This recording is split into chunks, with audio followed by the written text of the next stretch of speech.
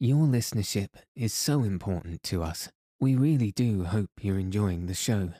If you're able to leave a review on Apple Podcasts, it would be enormously helpful in allowing us to reach more people and help them get a good night's sleep. So is following us on Apple Podcasts, Spotify, and any other podcast player that you use. Thank you so much for your support.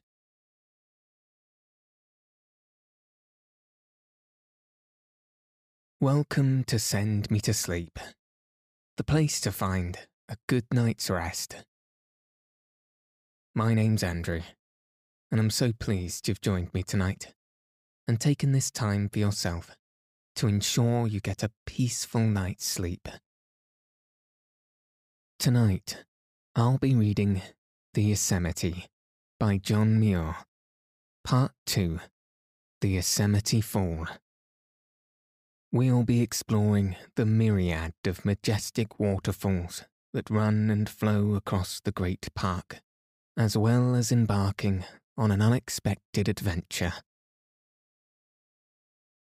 If you haven't already, find a nice place to get cozy. Take a deep, relaxing breath, and settle your body in whatever way feels most comfortable. Now all you'll need to do is follow the sound of my voice. So let your eyes fall heavy and your breath soften as we settle in for a peaceful night's sleep.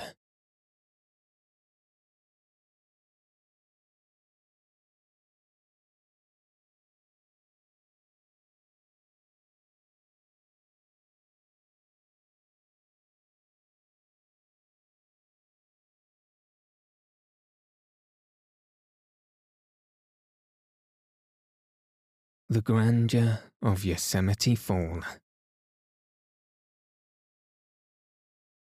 During the time of spring floods, the best near view of the fall is obtained from Fern Ledge on the east side above the blinding spray at a height of about 400 feet above the base of the fall.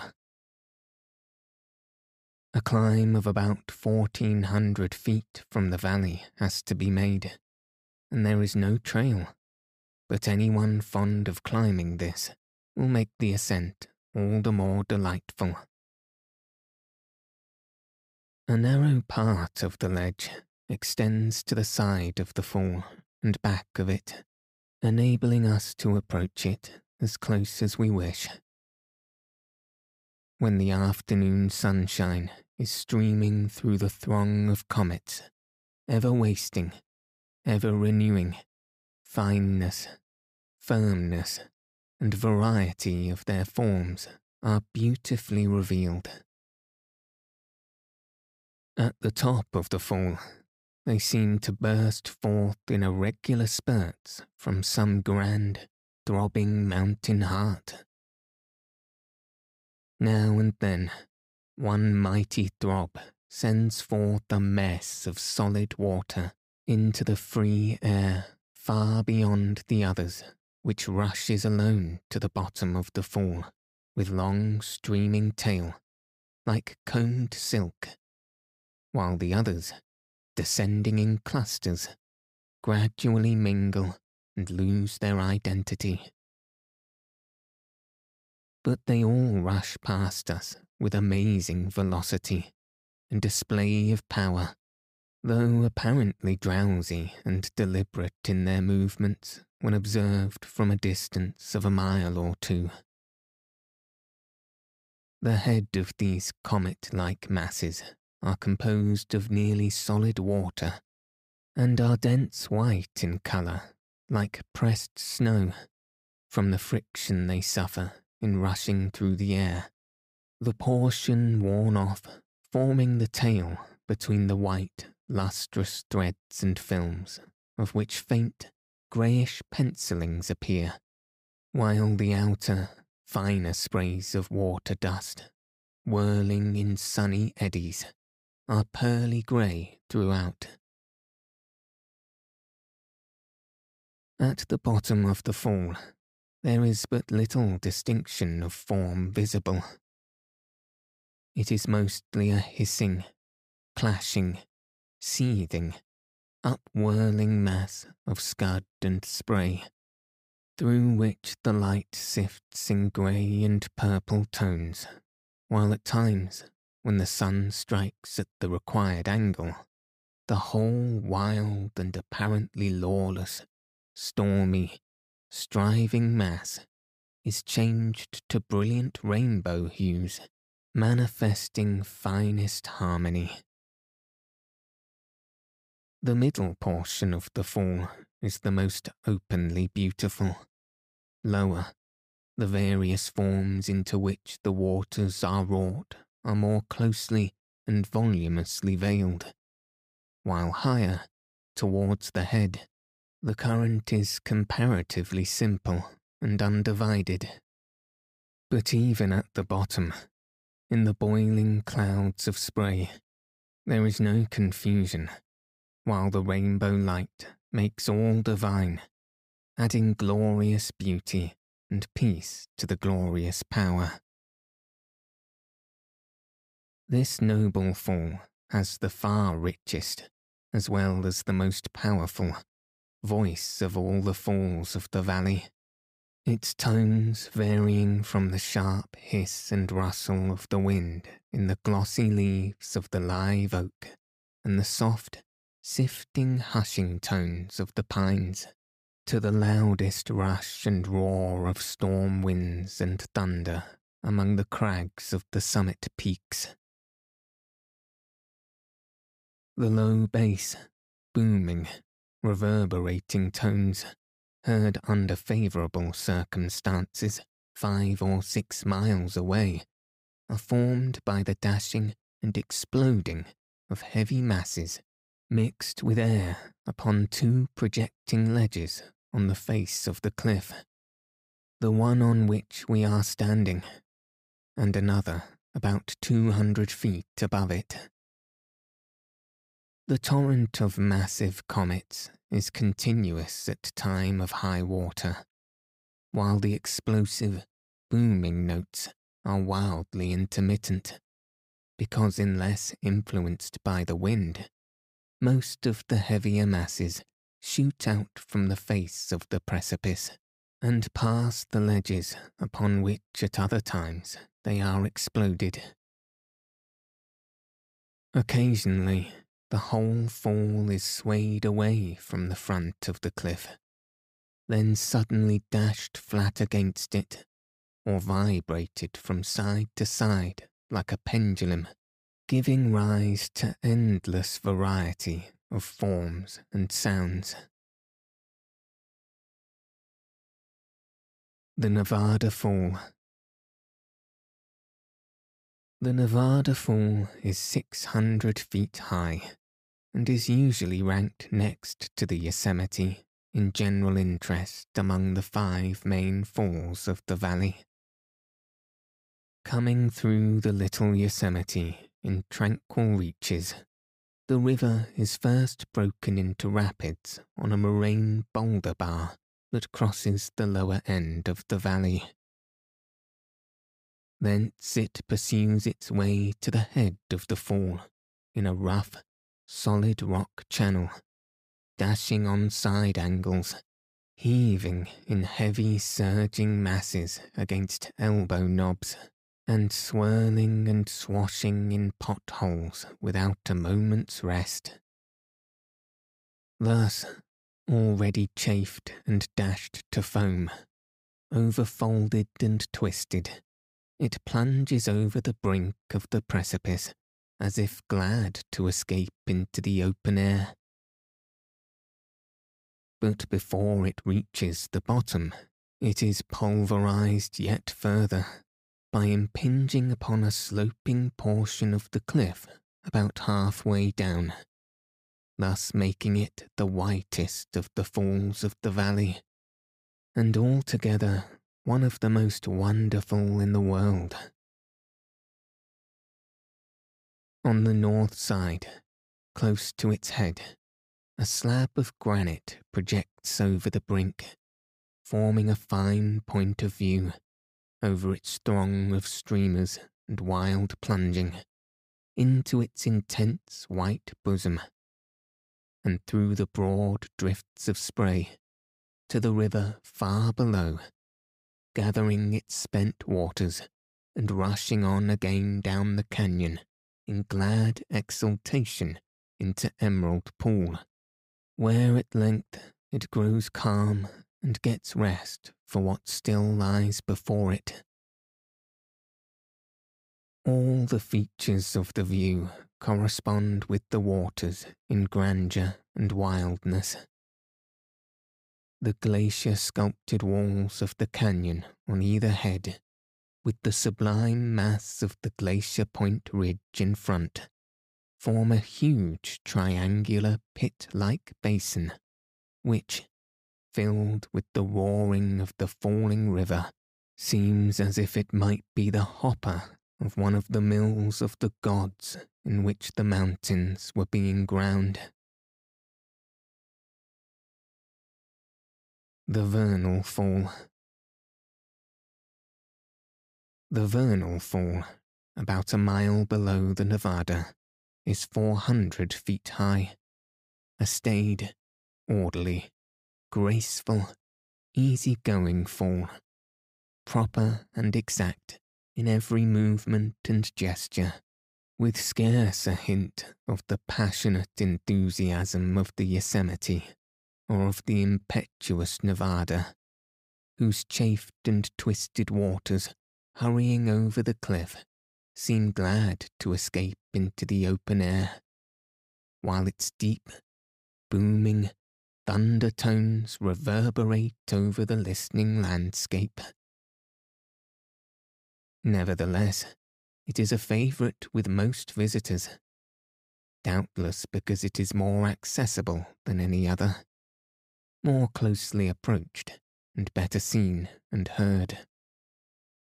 A good stairway ascends the cliff beside it, and the level plateau at the head enables one to saunter safely along the edge of the river as it comes from Emerald Pool, and to watch its waters calmly bending over the brow of the precipice in a sheet 80 feet wide, changing in colour from green to purplish grey and white until dashed on a boulder talus.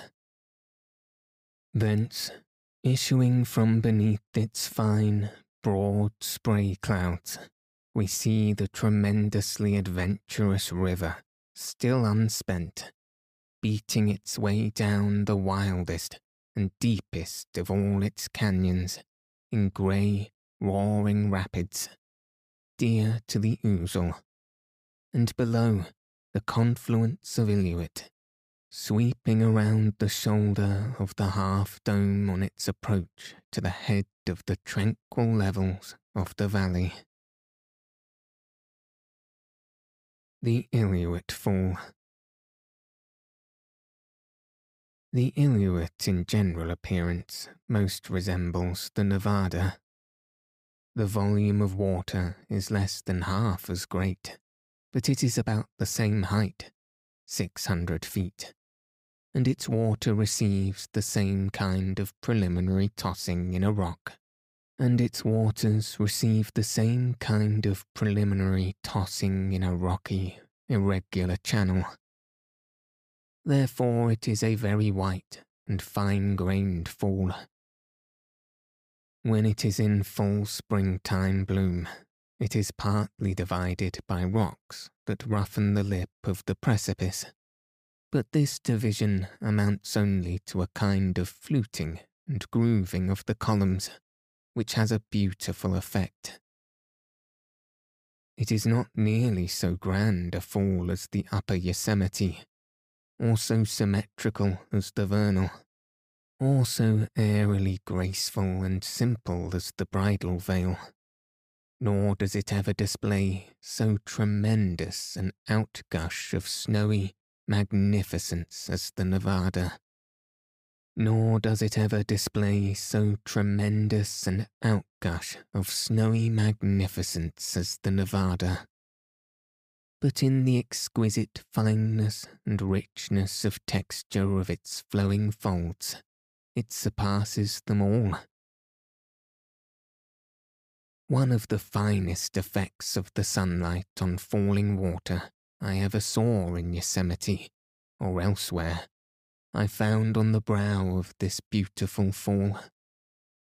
It was in the Indian summer, when the leaf colours were ripe and the great cliffs and domes were transfigured in the hazy, golden air. I had scrambled up its rugged, talus-dammed canyon, oftentimes stopping to take breath, and to look back to admire the wonderful views to be had there of the great half-dome, and to enjoy the extreme purity of water, which in the motionless pools of this stream is almost perfectly invisible. The coloured foliage of the maples, dogwoods, rubus tangles, etc., and the late goldenrods and asters. The voice of the fall was now low, and the grand spring and summer floods had waned to sifting, drifting gauze and thin broidered folds of linked and arrowy lacework. When I reached the foot of the fall, sunbeams were glinting across its head, leaving all the rest of it in shadow, and on its illuminated brow a group of yellow spangles of singular form and beauty were playing, flashing up and dancing in large, flame-shaped masses, wavering at times, then steadying, rising and falling in accord with the shifting forms of the water. But the colour of the dancing spangles changed not at all. Nothing in clouds or flowers, on bird wings or the lips of shells, could rival in its fineness. It was the most divinely beautiful mass of rejoicing yellow light I had ever beheld, one of nature's precious gifts that perchance may come to us but once in a lifetime. The Minor Falls. There are many other comparatively small falls and cascades in the valley.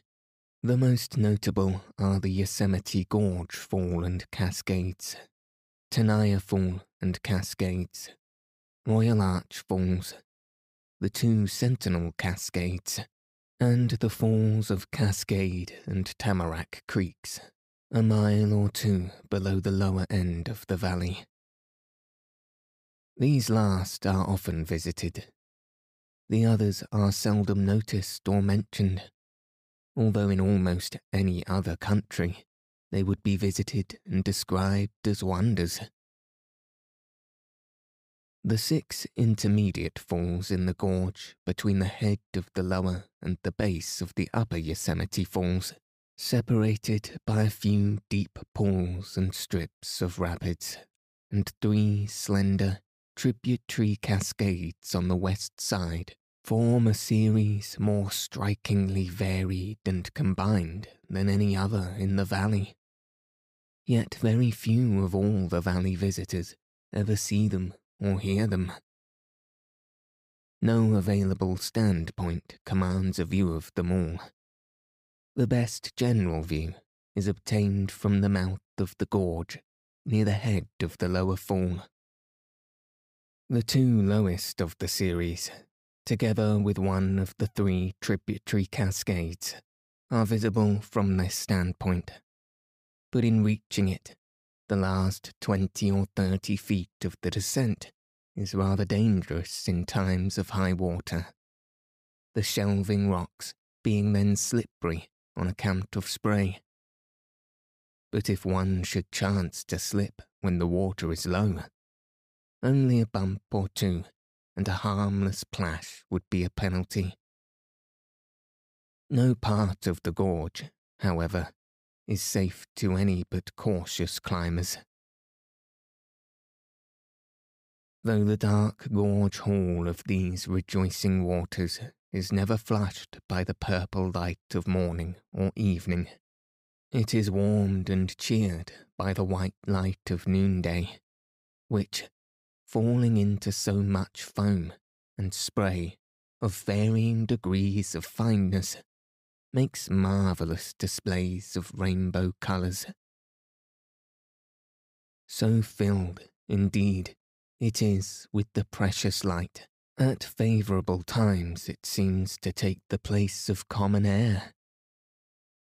Laurel bushes shed fragrance into it from above, and live oaks, those fearless mountaineers, hold fast to angular seams and lean out over it with their fringing sprays and bright mirror leaves.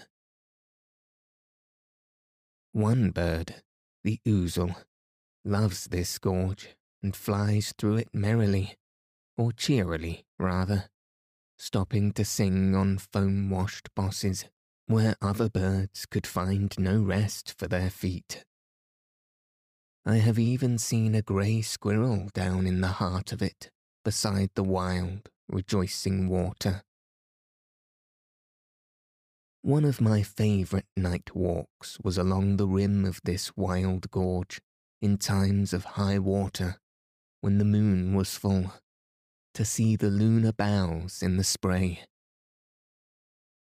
For about a mile above Mirror Lake, the Tenaya Canyon is level, and richly planted with fir, Douglas spruce, and libocedrus, forming a remarkably fine grove, at the head of which is the Tenaya Fall. Though seldom seen or described, this is, I think, the most picturesque of all the small falls. A considerable distance above it, Tenaya Creek comes hurrying down, white and foamy, over a flat pavement inclined at an angle of about 18 degrees. In times of high water, this sheet of rapids is nearly 70 feet wide, and is varied in a very striking way by 3 parallel furrows that extend in the direction of its flow.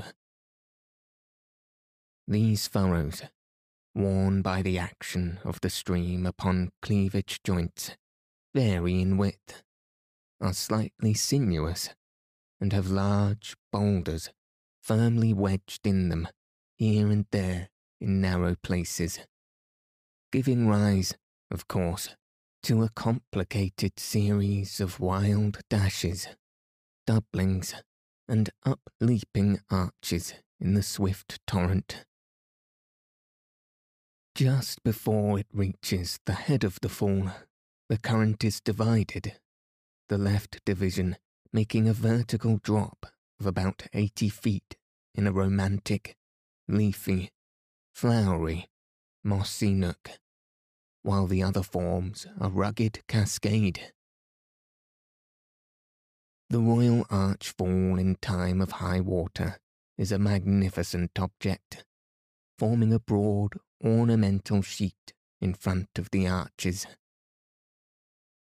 The 2 sentinel cascades, 3,000 feet high, are also grand spectacles when the snow is melting fast in the spring.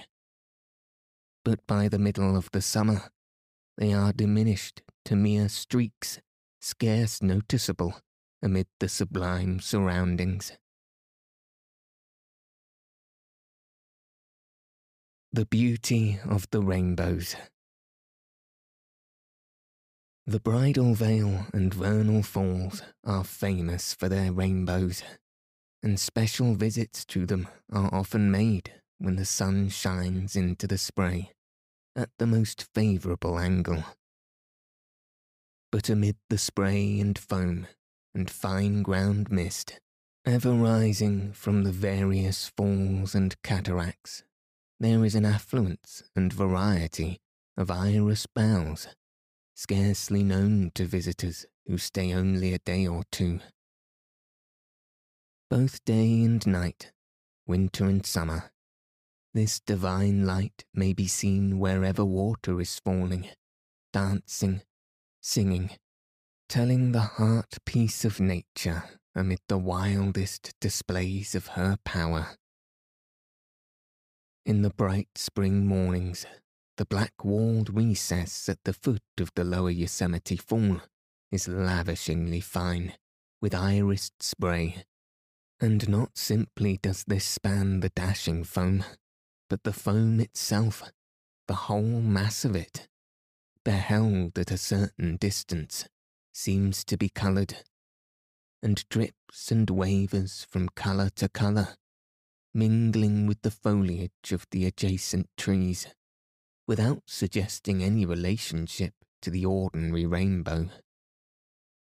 This is perhaps the largest and most reservoir-like fountain of iris colours to be found in the valley. Lunar rainbows or spray bows are also abound in the glorious affluence of dashing, rejoicing, hurrahing, enthusiastic spring floods, their colours as distinct as those of the sun, and regularly and obviously banded, though less vivid. Fine specimens may be found any night at the foot of the upper Yosemite Fall, glowing gloriously amid the gloomy shadows and thundering water, whenever there is plenty of moonlight and spray. Even the secondary bow is at times distinctly visible. The best point from which to observe them is on Fern Ledge. For some time after moonrise, at time of high water, the arc has a span of about 500 feet and is set upright, one end planted in the boiling spray at the bottom, the other in the edge of the fall, creeping lower, of course, and becoming less upright as the moon rises higher.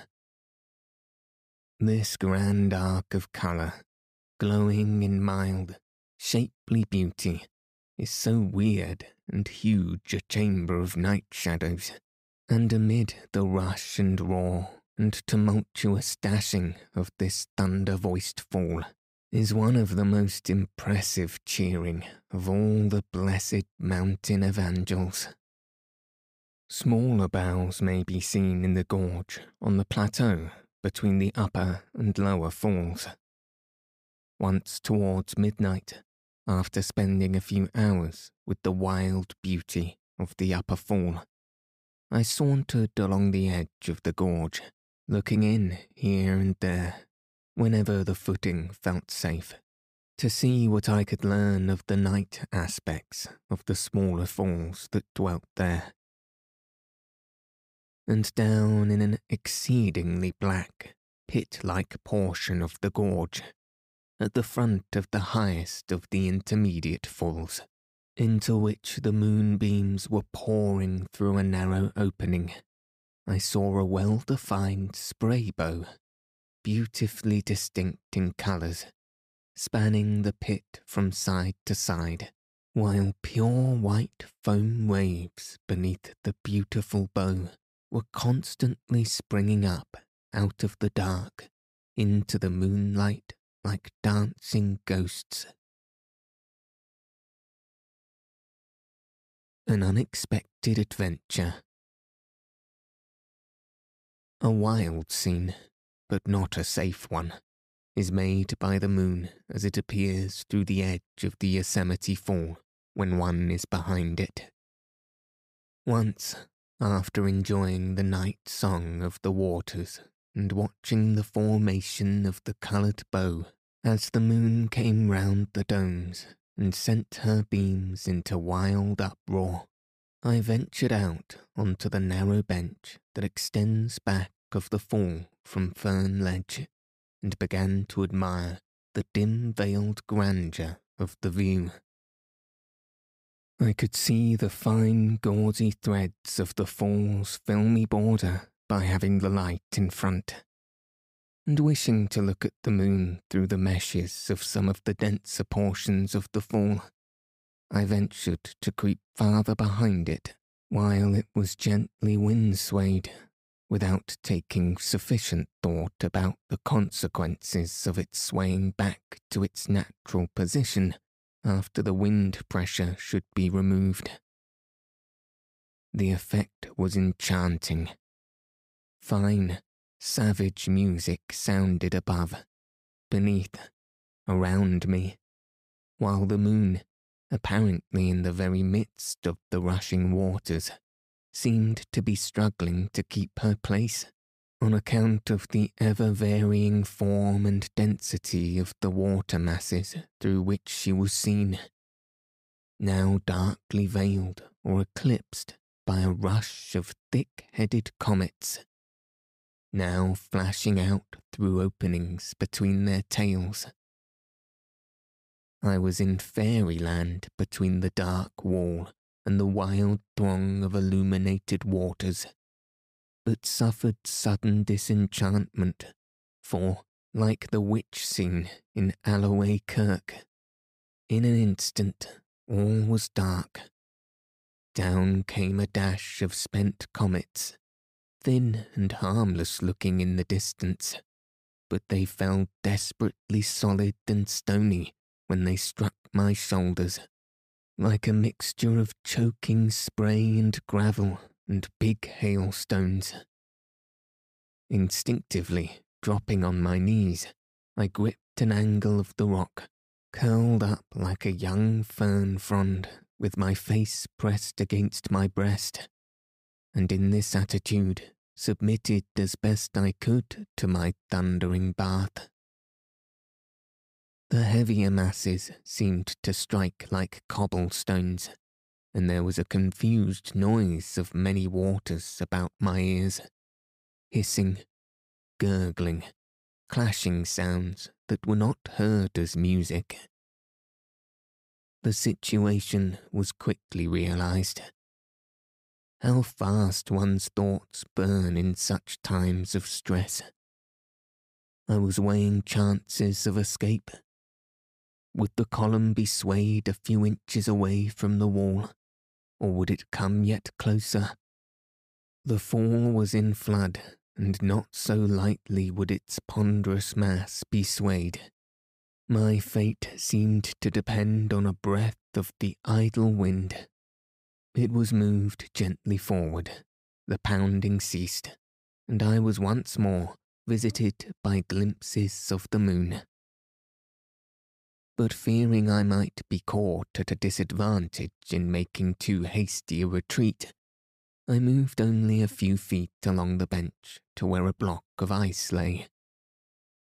I wedged myself between the ice and the wall, and lay face downward until the steadiness of the light gave encouragement to rise and get away.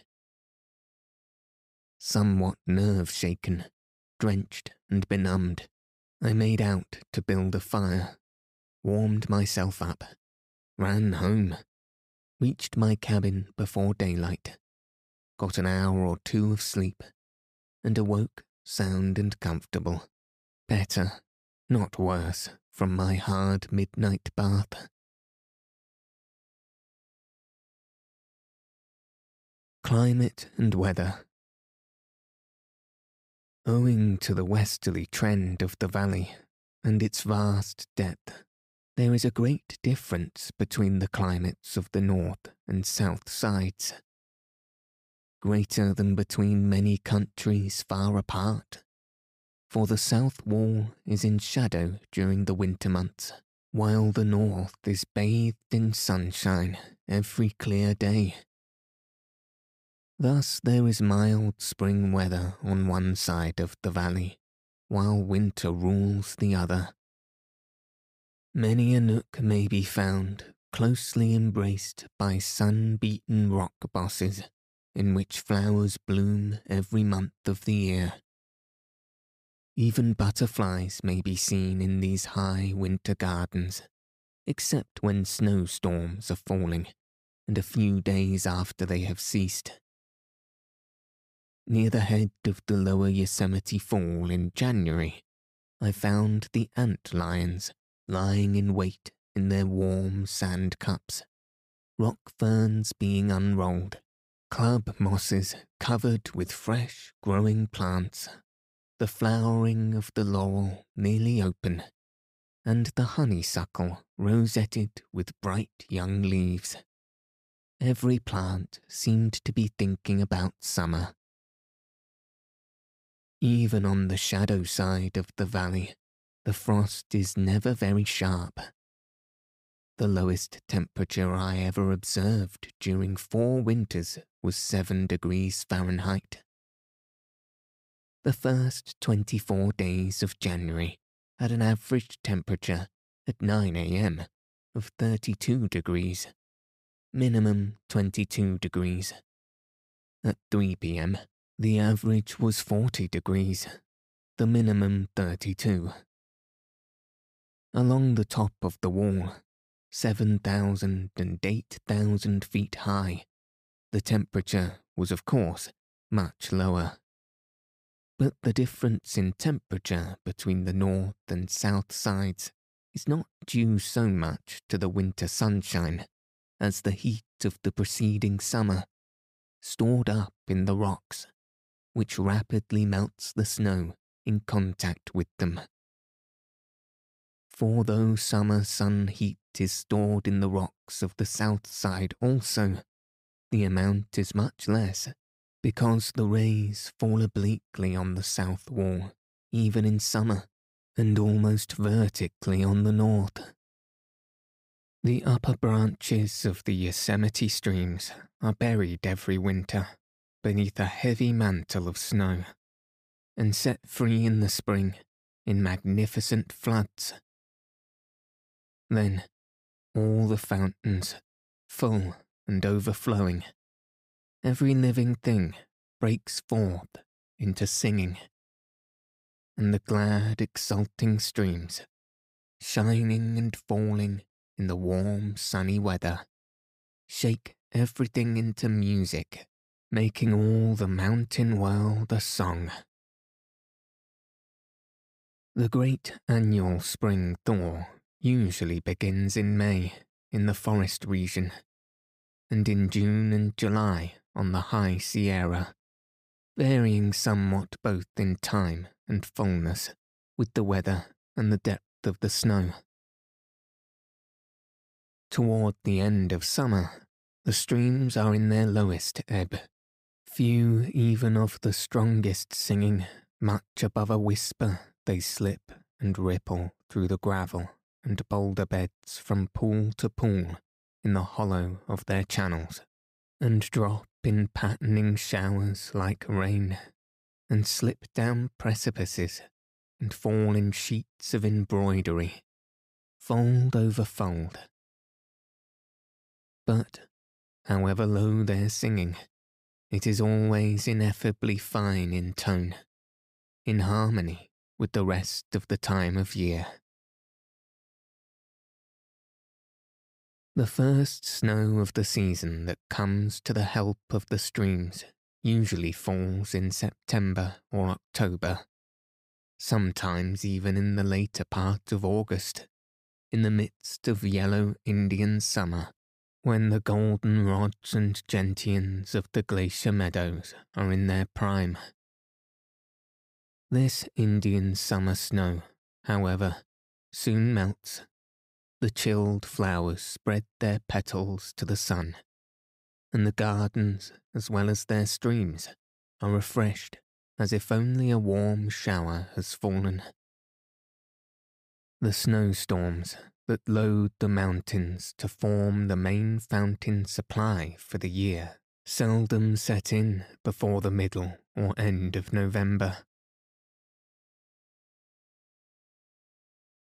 Winter beauty of the valley. When the first heavy storms stopped work on the high mountains, I made haste down to my Yosemite den, not to be hole up and sleep the white months away. I was out every day, and often all night, sleeping but little, studying the so-called wonders and common things ever on show, wading, climbing, sauntering among the blessed storms and calms, rejoicing in almost everything alike that I could see or hear.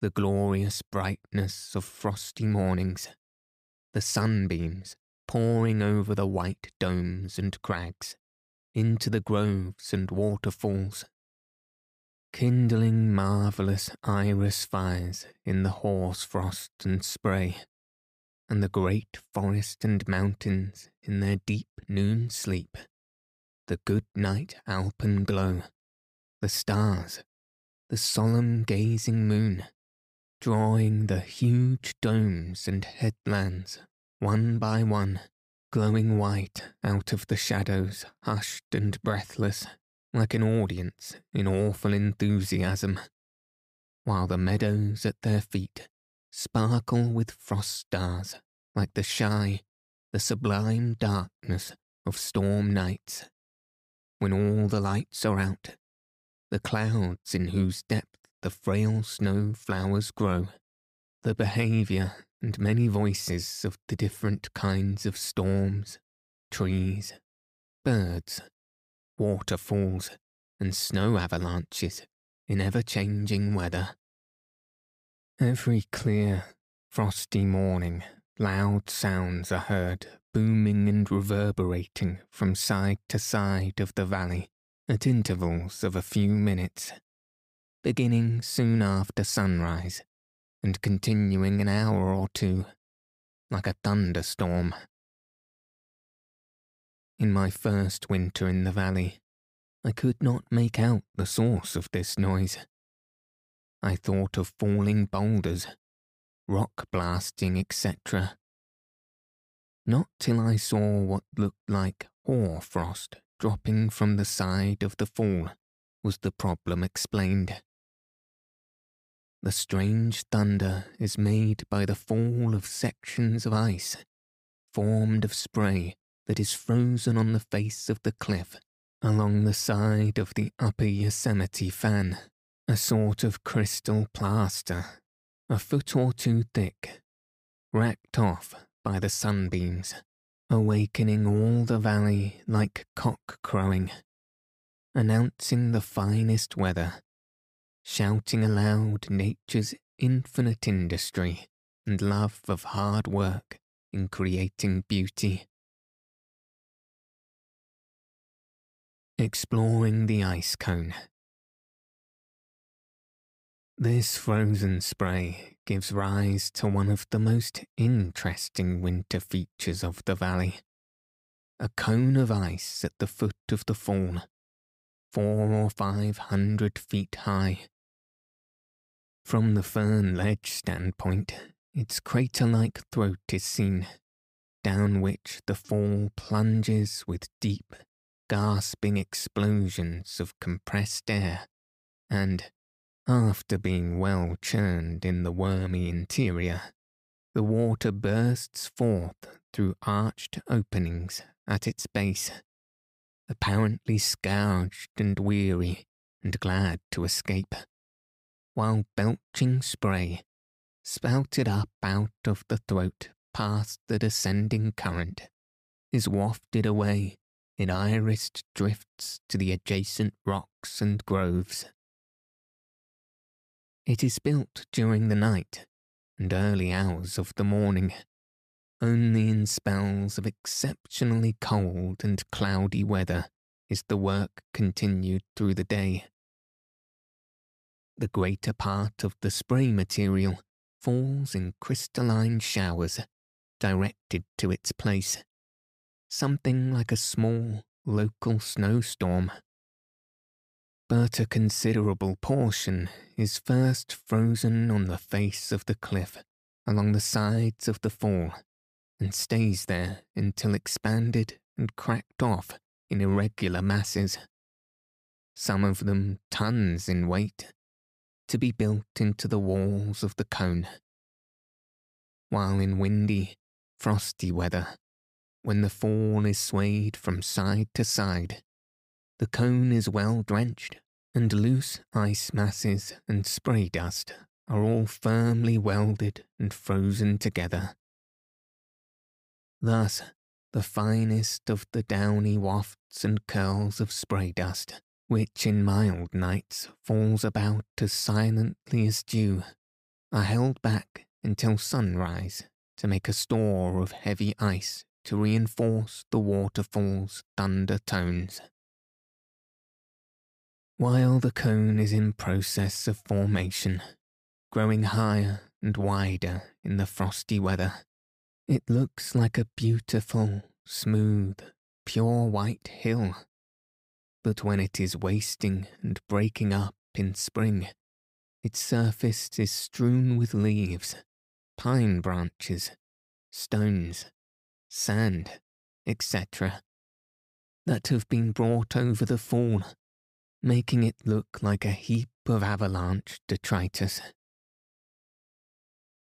Anxious to learn what I could about the structure of this curious hill, I often approached it in calm weather and tried to climb it, carrying an axe to cut steps. Once I nearly succeeded in gaining the summit. At the base, I was met with a current of spray and wind that made seeing and breathing difficult. I pushed on backward, however, and soon gained the slope of the hill, where by creeping close to the surface, most of the choking blast passed over me, and I managed to crawl up with but little difficulty. Thus I made my way nearly to the summit, halting at times to peer up through the wild whirls of spray at the veiled grandeur of the fall, or to listen to the thunder beneath me. The whole hill was sounding as if it were a huge, bellowing drum. I hoped that by waiting until the fall was blown aslant, I should be able to climb to the lip of the crater and get a view of the interior.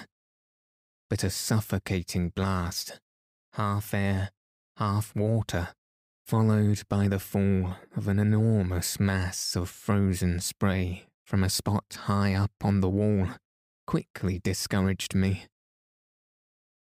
The whole cone was jarred by the blow, and some fragments of the mass sped past me dangerously near, so I beat a hasty retreat, chilled and drenched, and lay down on a sunny rock to dry.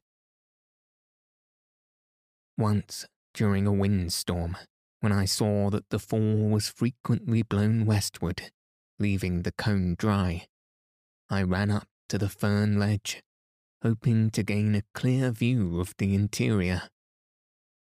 I set out at noon. All the way up, the storm notes were so loud about me that the voice of the fall was almost drowned by them. Notwithstanding, the rocks and bushes everywhere were drenched with the wind-driven spray. I approached the brink of the precipice, overlooking the mouth of the ice cone, but I was almost suffocated by the drenching, gusty spray, and was compelled to seek shelter. I searched for some hiding place in the wall from whence I might run out at some opportune moment when the fall was in its whirling spray and torn shreds of comets, tails and trailing, tattered skirts were borne westward, as I had seen it carried several times before, leaving the cliffs on the east side and the ice hills bare in the sunlight. I had not long to wait, for, as if ordered so for my special accommodation, the mighty downrush of comets, with their whirling drapery, swung westward and remained aslant for nearly half an hour. The cone was admirably lighted and deserted by the water, which fell most of the time on the rocky western slopes, mostly outside of the cone. The mouth into which the fall pours was, as near as I could guess, about 100 feet in diameter, north and south, about 200 feet east and west, which is about the shape and size of the fall at its best in its normal condition at this season. The crater-like opening was not a true oval, but more like a huge, coarse mouth. I could see down the throat about 100 feet or perhaps further. The fall precipice overhangs from a height of 400 feet above the base. Therefore, the water strikes some distance from the base of the cliff, allowing space for the accumulation of a considerable mass of ice between the fall and the wall.